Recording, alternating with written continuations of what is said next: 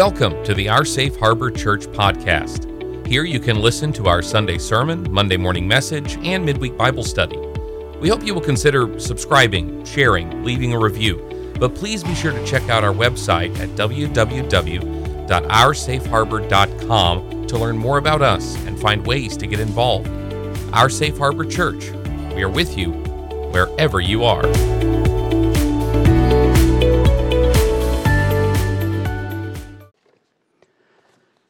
Good morning, church. And good morning to so many places. Hi, guys. I breezed by some people today, unable to say hello. But hello, it is good to see you here at the sound stage. And checking in so far, when I got up, I'm checking in will continue. And if you haven't, please do. And if you're watching on your main telly in the big room, that might be difficult, but you can send a comment or you can email, and that checks you in as well. Just before I got up, people in Mississippi, Florida, Indiana, Missouri, New Mexico, Ohio, Texas, Tennessee, Alabama, West Virginia, Oregon, and California had checked in. And I know that Tanzania is going to check in with Epaphras Malale. So hello, Epaphras, we love you dearly. We know some others that regularly check in will be doing so. And some don't check in until the very last of the lesson, which is fine. We just appreciate it so much. And whenever you do watch, it means a lot. Thank you for all of those who came out as we did Welcome Home Tour from west to east, right in the center of Ohio, with Dayton, Columbus, Cambridge / Byesville, and then a little bit further south in Circleville. I wish you all here, the sound team, could go with, or soundstage team, could go and hear the thanks. There was a comedian that once said that they say such nice things about you at your funeral, it's a shame you're going to miss it by 2 days. I told Cammie, I said, it's as if I've been at my funeral. The praise that is poured out upon this work and what you're doing, and those of you that are praying for us, giving in any way, whether it's financial or, as Eric said, through action, sharing of possessions or goods, you are changing worlds. And more than one person said that this has saved their life, that before they were suicidal. And if 2 people say that in 4 different meetings, one must wonder how many others have said the same. So thank you for your hospitality. Thank you for allowing this to occur. So, you want to do a revolution. Well, if you read in Matthew chapter 6, right after this, by the way, Karen Freeman, who read, Karen and Larry, we've known them since 2011, I believe, when we were in Colorado. And they now live in Spokane, Washington, part of the house church up there, one of our house churches up there. And they are actually moving this month to Middle Tennessee because they want to spend their time with us. Isn't that pretty cool? Wow. Yeah, it is. And yeah, we can do that. And Karen plays guitar, so thank you. I'm excited about having them here with us, and you're going to love them. People who have been with us, John and Michelle Berkebile, came to 2 different ones of the Welcome Homes because they live in Lancaster and it was equidistant. So they came to both, and that was quite the treat. Well, in our Kingdom Manifesto, generally called the Sermon on the Mount, in verse 16 of chapter 6, when you fast, do not look somber as the hypocrites do, for they disfigure their faces to show others they're fasting. Truly, I tell you, they've received their reward in full. But when you fast, put oil on your head, and oil on your head meant dress up, and wash your face, so that it will not be obvious to others that you're fasting, but only to your Father who is unseen. And your Father who sees what is done in secret will reward you. Well, I did a Monday morning message on fasting a month ago, and you can find that on our YouTube channel. It does still amaze me that people will say, wait, you're recording these? Yes. I have a dear friend who's a worship leader in Colorado. He grew up in Alabama. He's very well known in his tribe as a worship leader, Matt Elliott. And the entire time I was in Colorado, I don't think we had 1 week where we didn't get a message from somebody, do you guys record these? And Matt actually has, every time somebody said that on Facebook or one of these other, he has texted me, "You guys started recording these yet?" Yes, and they're all up there, about 500 videos so far. And so it's quite the treasure trove that you can, well, some's more treasured than others, but it's available. It's free. So I'm not going to spend a lot of time talking about fasting here and why it's a valuable part of our devotional lives, because that's not the point Jesus is making here. He's not trying to get you to fast. He's not trying to tell you how to fast. He's telling you how not to fast. There's been a shift in subject, though, and it doesn't seem to flow, because he goes after people who pray in an ostentatious, over-the-top way in public as a display. And then he says, "Now you got to pray this way." And then he swings right back to saying, get it inside you and don't be a show. Don't make yourself the point of whatever is going on. There's no rule in Jewish literature that says that you have to have your sermons written down in order. And please understand, once again, this was not people sitting quietly while Jesus stood there and said these words. These are highlights from most likely most of a day of back and forth with the people there. And we know that because in Luke 11, when he does the same words, he changes some because of the reactions back and forth. The discussion directs the flow. Speaking of which, I do hope we can get to the point, but we're going to need a bit more money and time, and a hire or two, where we can do more, like remotes, where we can be doing this from the Welcome Home tour, and we're all there. But also live tweeting and live answering and responses, because I do that when I teach at universities online. Whenever, for some reason, I can't get there. It used to be COVID. Now sometimes it's money. They'll say, "You know something? We found out we don't need to pay your flying and hotel. You did just fine from your living room." And I'll go, "Okay," because Cammie's cute. I don't mind staying home. But they will have little things, little bubbles pop up. Here's a question, here's a comment, here's a very helpful. That's what Jesus was having, but they were live tweeting in person. Because the Jewish people, well, the Gentiles as well, but the Jewish people, it was part of the process to question, to interrupt, to ask, to say, "But I've heard." And so you're going to see what looks like a little skipping back and forth from Jesus. He doesn't have attention deficit disorder.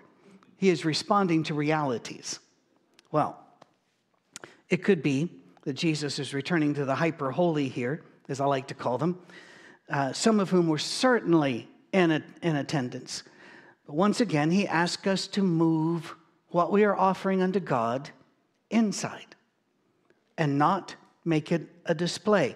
Now, this is not meant to be taken to absurd levels. Jesus even uses hyperbole. Now, I was told this week by one of our Welcome Home people that they didn't know what hyperbole and synecdoche and some of the words that I say are. And I'm aware that you can't even Google them if you don't know how to spell them. We've all had that before Google when the teacher told us to look it up in a dictionary. And we're saying, but we don't know how to spell it. And that, it just wasn't helpful. But anyway, hyperbole means to make an overstatement, to make a point. We do it all the time. I just did it. Did you see that? All the time. I don't do anything all the time. Except breathing and heart beating. I don't do all the time anything. Sometimes I nap, rest, or watch telly. But we say all the time, and everybody knows what we mean. Everybody knows, what did I just do? Another hyperbole. Well, Jesus says, don't let your left hand know what your right hand's doing. That's hyperbole. There was a guy, I only met one guy, and I was just a boy, and he was talking to my dad. And he said, "I know that's very serious. I just reach my hand in my pocket, and whatever is there, that's what I put in the plate. There's just I don't want it." And my dad was always subtle. He said, "Yeah, I bet if your right hand pulled out a 50, your left hand would stop it." He was an empath, is what we call that, just full of love and grace bubbling out. Rainbows, unicorns. It was wonderful. What is he talking about here? He says, just live your faith. Not so that other people see how wonderful you are and how you suffer for it. Just live your faith. House churches, and those of you that are one or two sitting on a couch, I hear you when you say, but how do we build and how do we grow? I do want to ask the question, why do you think you need to move it from where it is to something bigger and more organized? When Jesus never asked us to do that, ever. I believe that it is something within us that wants us to control our God and understand our God and to make him live in a box that we can then say we did these things in the box and now we're good with God. And I know that sounds rather shabby and almost insulting because most of us carry our Christianity outside the box, don't we? When we leave the brick and mortar. But where did Jesus ever ask for this? We tend to want to replicate the temple or the synagogue. When I don't think that's a sin, but I don't think that's what he was saying. He's saying just do good, just be good. And everybody here, he didn't need to refer them, knows their Isaiah. And if you don't know your Isaiah, you can Google this one. How about that? Or those of you who are rebels can DuckDuckGo or Bing or whatever. Put in Isaiah true fasting.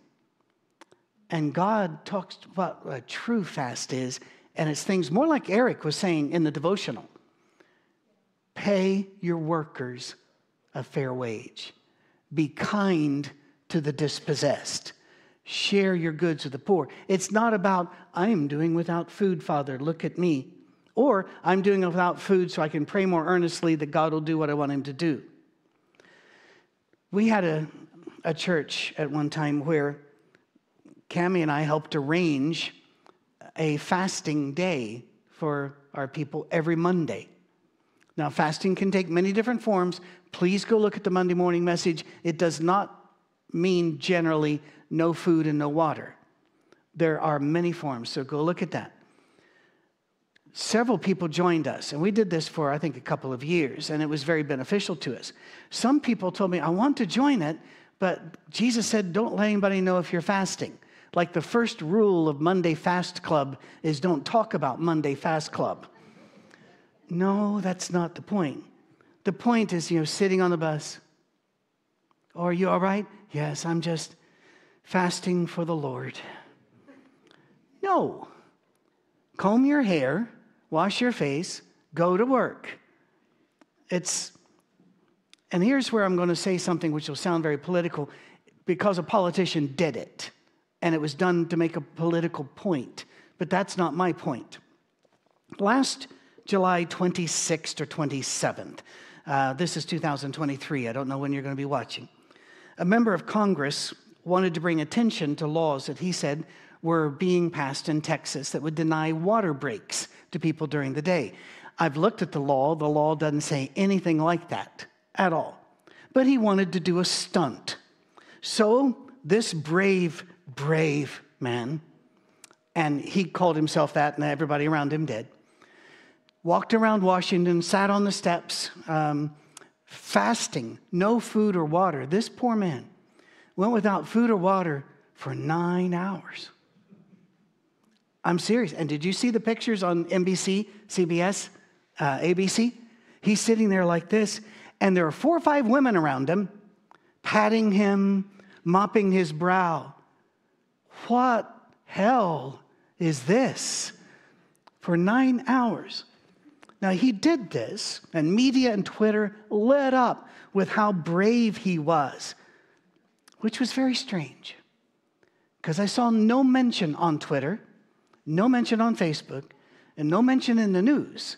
That very day, all observant Jews, Orthodox and conservative, all observant Jews around the world were engaged in a 25-hour fast to commemorate one of the worst days in Jewish history. And nobody mentioned that.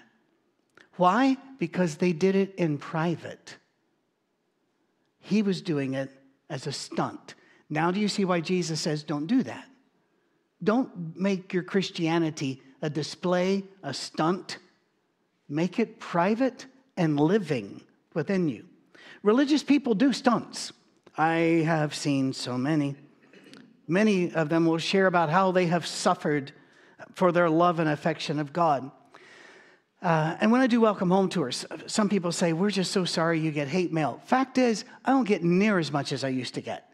I don't know if I've been written off as a bad cause or something, but even when I get it, it's all right. It doesn't hurt.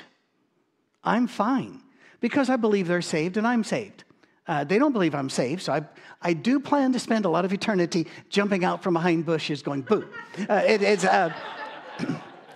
I'm looking forward to it. God and I have had discussions. And let them check their map to make sure you are here is really in heaven. Have I suffered for Jesus? Yeah, but you know something? The blessings are just phenomenal. How about this? I've been married to my girlfriend for 44 years. Have I suffered in marriage? Well, yeah. It seriously crimps your dating life. Limits options. I have to help make a bed.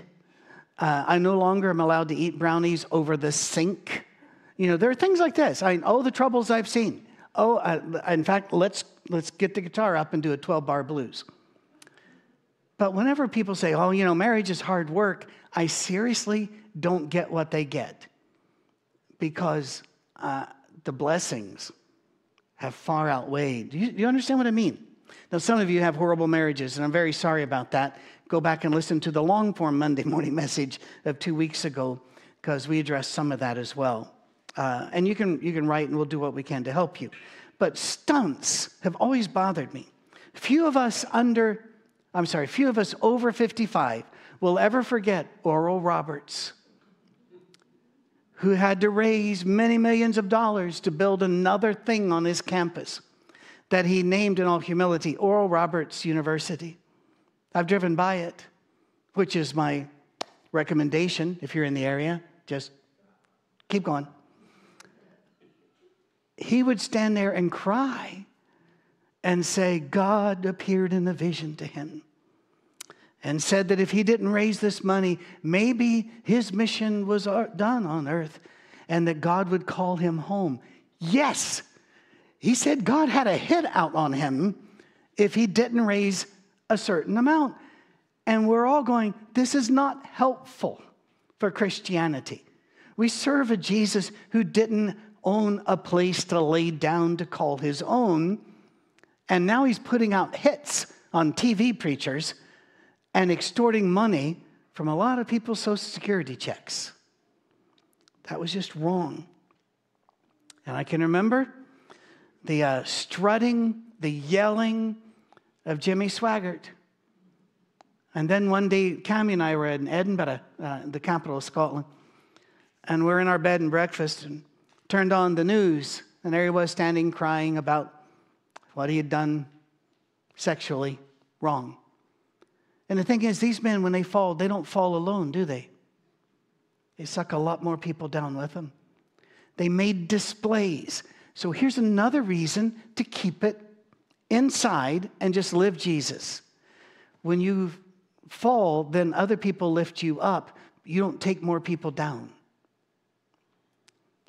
I always tell people this.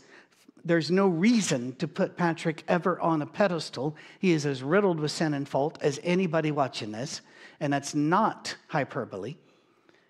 Besides, if you put me on a pedestal, it'll merely kill me when I fall. And I don't want to do that. When? Did you notice I said when? I didn't say if I fall. Because I am a human being who needed the Son of God to die for me to get me in heaven. Perhaps I shouldn't be on a pedestal. Maybe we shouldn't do all of that. Look at this Kingdom Manifesto and how much of it can really be be described or summed up as saying, don't become a display. Get about living your lives of faith and submission to Jesus, but don't become the focus. You are a part of the kingdom, but you are not the point of the kingdom. You are a child of the king, but you are not the king. As I could not trace the first person to say this, and if one of you has been able to, let me know. They said a lot of people want to serve God, but only in an advisory capacity. God, here's what I'd like for you to be doing today. Some of my prayers have done that. Absolutely, some of my prayers have done that.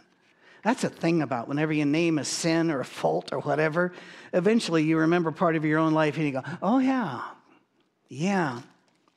Go about your lives quietly. In fact, God wrote a warning ticket on my job. He said, not many of you be teachers, for you will receive a greater condemnation. And I got to tell you something. That weighs on me a bit, but I believe in the love of God enough to where I don't obsess over it. Think of what Paul said in 1 Thessalonians 11 and 12. And then remember, it's Paul saying it. 1 Thessalonians 4, 11 and 12. Make it your ambition to lead a quiet life. You should mind your own business and work with your hands, just as we told you, so that your daily life may win the respect of outsiders and so that you won't be dependent on anybody. Wow. Now, who wrote it? Paul. Was Paul rather well known? Yes. Paul would have rather lived a quiet life. And he's saying that's what's really more effective. I'll tell you right now, the reason I'm a Christian and the reason I've stayed a Christian is not Paul. It is the love of other Christians. That's what Jesus is talking about. People like me, we got to flame out. We got to go out there. We got to get in front of the camera and do this work. But the real work of Christianity is not on display. It is the trillions of kind acts. It is the sitting quietly listening. I can remember the church where the tribe I was in for a long time, several of the churches would go give out food and stamp the name and address and phone number of the church on the cans. So the people would always remember who fed them. I'm going, no, that's not what they remember. They remember they were fed to advertise the church. And how many places the poor have to come in and listen to a sermon, then they get the soup. No. We don't do that. Before we leave this passage and enter the next one, just let's learn a phrase that connects them together and connects a lot of the Kingdom Manifesto together. When you trust your King to reward you, you no longer need to be rewarded by anyone or anything else. As long as the King sees you, that's enough. I have gone through brutal days, and they're brutal because I just wanted to go through the day.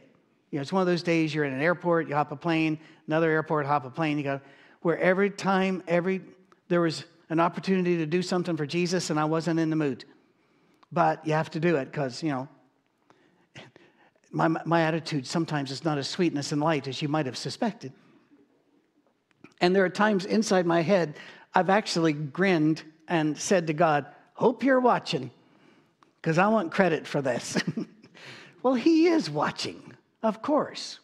Let him reward you. And then Matthew 6, that 19 through 21, the perhaps most ignored passage of this entire manifesto. Do not store yourselves up treasures on earth, where moths and vermin destroy, where thieves break in and steal. But store up for yourselves treasures in heaven, where moths and vermin do not destroy, and where thieves do not break in and steal. For where your treasure is, there will your heart be also. Oh my goodness, this is ignored, isn't it? Or it's explained away. Or we got to keep this for a rainy day. I can remember when Cammie and I were in the mission field, desperately needing a vehicle. And a church, we were back in the States to visit family for a while. And a church asked to come talk to us about your mission. We did. And they said, what do you need? And we said, we're desperate for a vehicle. We can't, the buses don't run on the Sunday like they do during the week. And we need to get people in. And they had a big meeting about it. And then, called us later and decided that they really couldn't do that because they were, they had money set aside, but it was for a rainy day. Now, this was back in the 80s, and the money they had set aside was $150,000. And I'm thinking, that's quite a lot of rain. because that'd be $500,000 today. And we were just needing 10,000, but they didn't want to dip in. Now, they may have had a very legitimate reason that they did not share with me, so this is no condemnation to them. What I'm saying is we do find a way to get around that, don't we? To say, we trust you, Jesus, but this passage is a little far. I get it. We're constantly bombarded with messages that say we do not have enough, we don't have the right things, we need these things.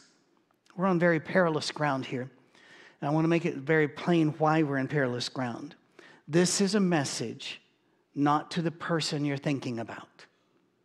This is a message, but not to your neighbor, not to your teenager. This is a message to you individually. You do not judge anyone else in the keeping of this. You work on you. We are not qualified to judge others, neither do we have the authority to do so. It is God's job to do that. So what do? Well, we see somebody else with their piles and piles of cash and we think ill of them, but that only distracts us from looking inward at ourselves. But that's our job, to look inward at ourselves. And it's God's job and only God's job to look at others. And too often, railing against the rich is merely a cloak of jealousy. Jealousy is toxic.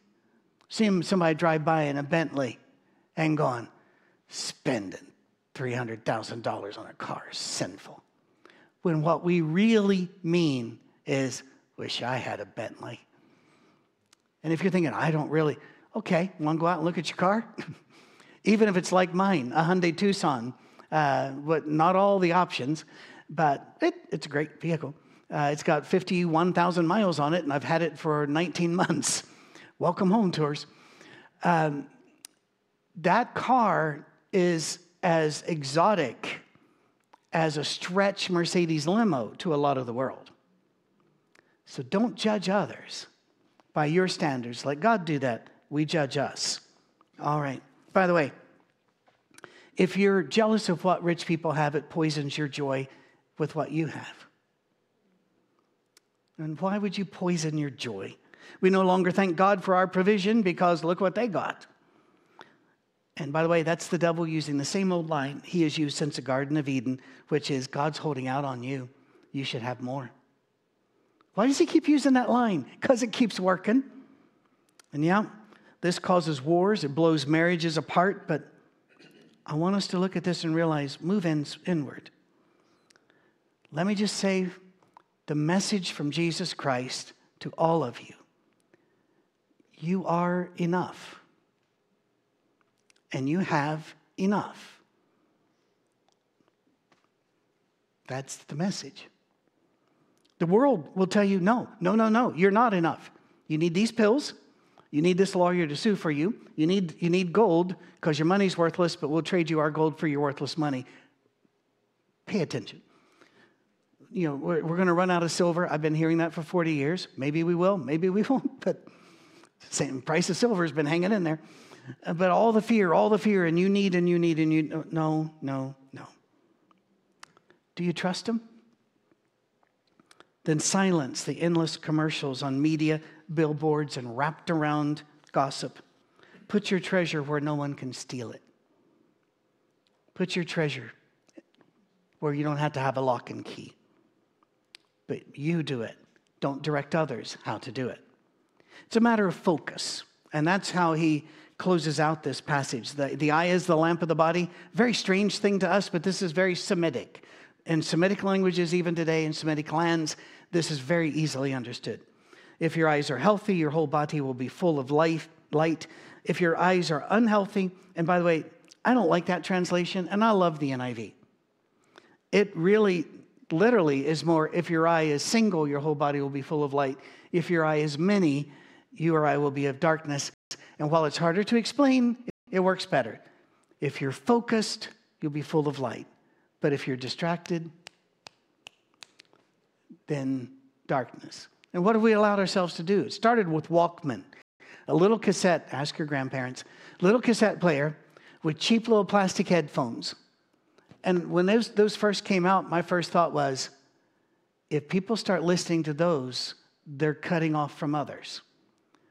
I had no idea what was coming down the road. And the screens, and the addiction to screens. Now, we use screens for work. I use them extensively. But we also need to know, where's the focus? Where are your eyes?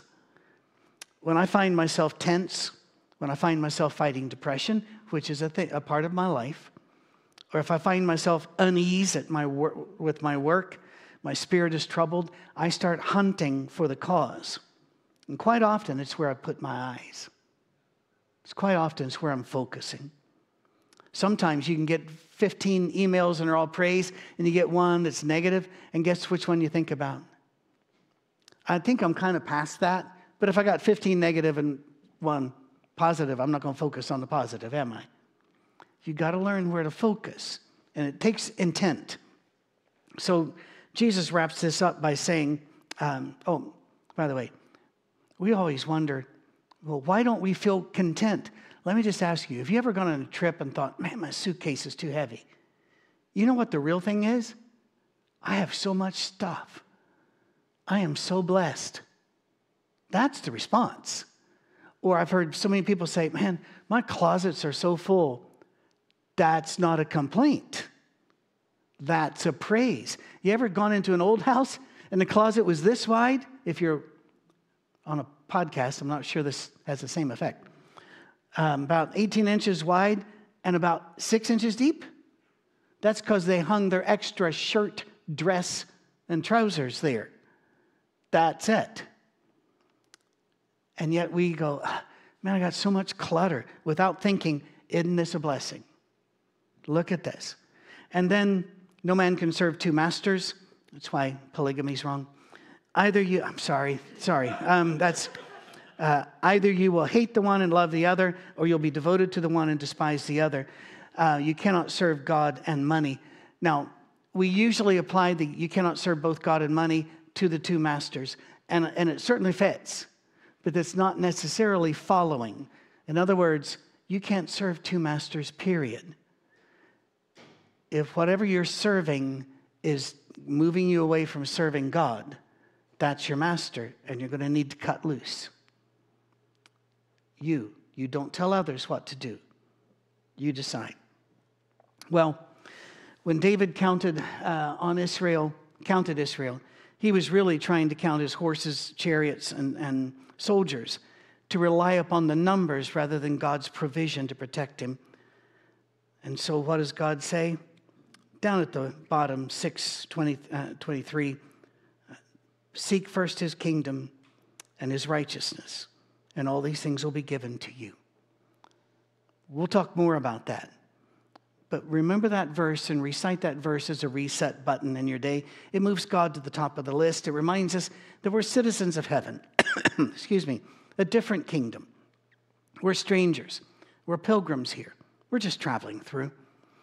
And everything we own will one day belong to others, or will decay, or be in a trash heap, or a recycle bin. Everything we own. And every atom that makes up our bodies will move on to make up other things later. I actually had two people question, and I've heard this question a lot in Welcome Home. People will say, now, if we're cremated or something, how will God, because our bodies are supposed to be raised. I'm going, your atoms will still be here. And the guy that arranged them in the first place knows where they are. So let's not worry about it. If you're blown apart, he knows where the parts are. And so however he's going to do that, he'll do it. Don't cling to that which cannot sustain you. Don't cling to the temporary. Because if you do, it will fail you. Cling to God, to the eternal. Trust him to reward. Trust him to repay. And seek him first. The rest will sort itself out.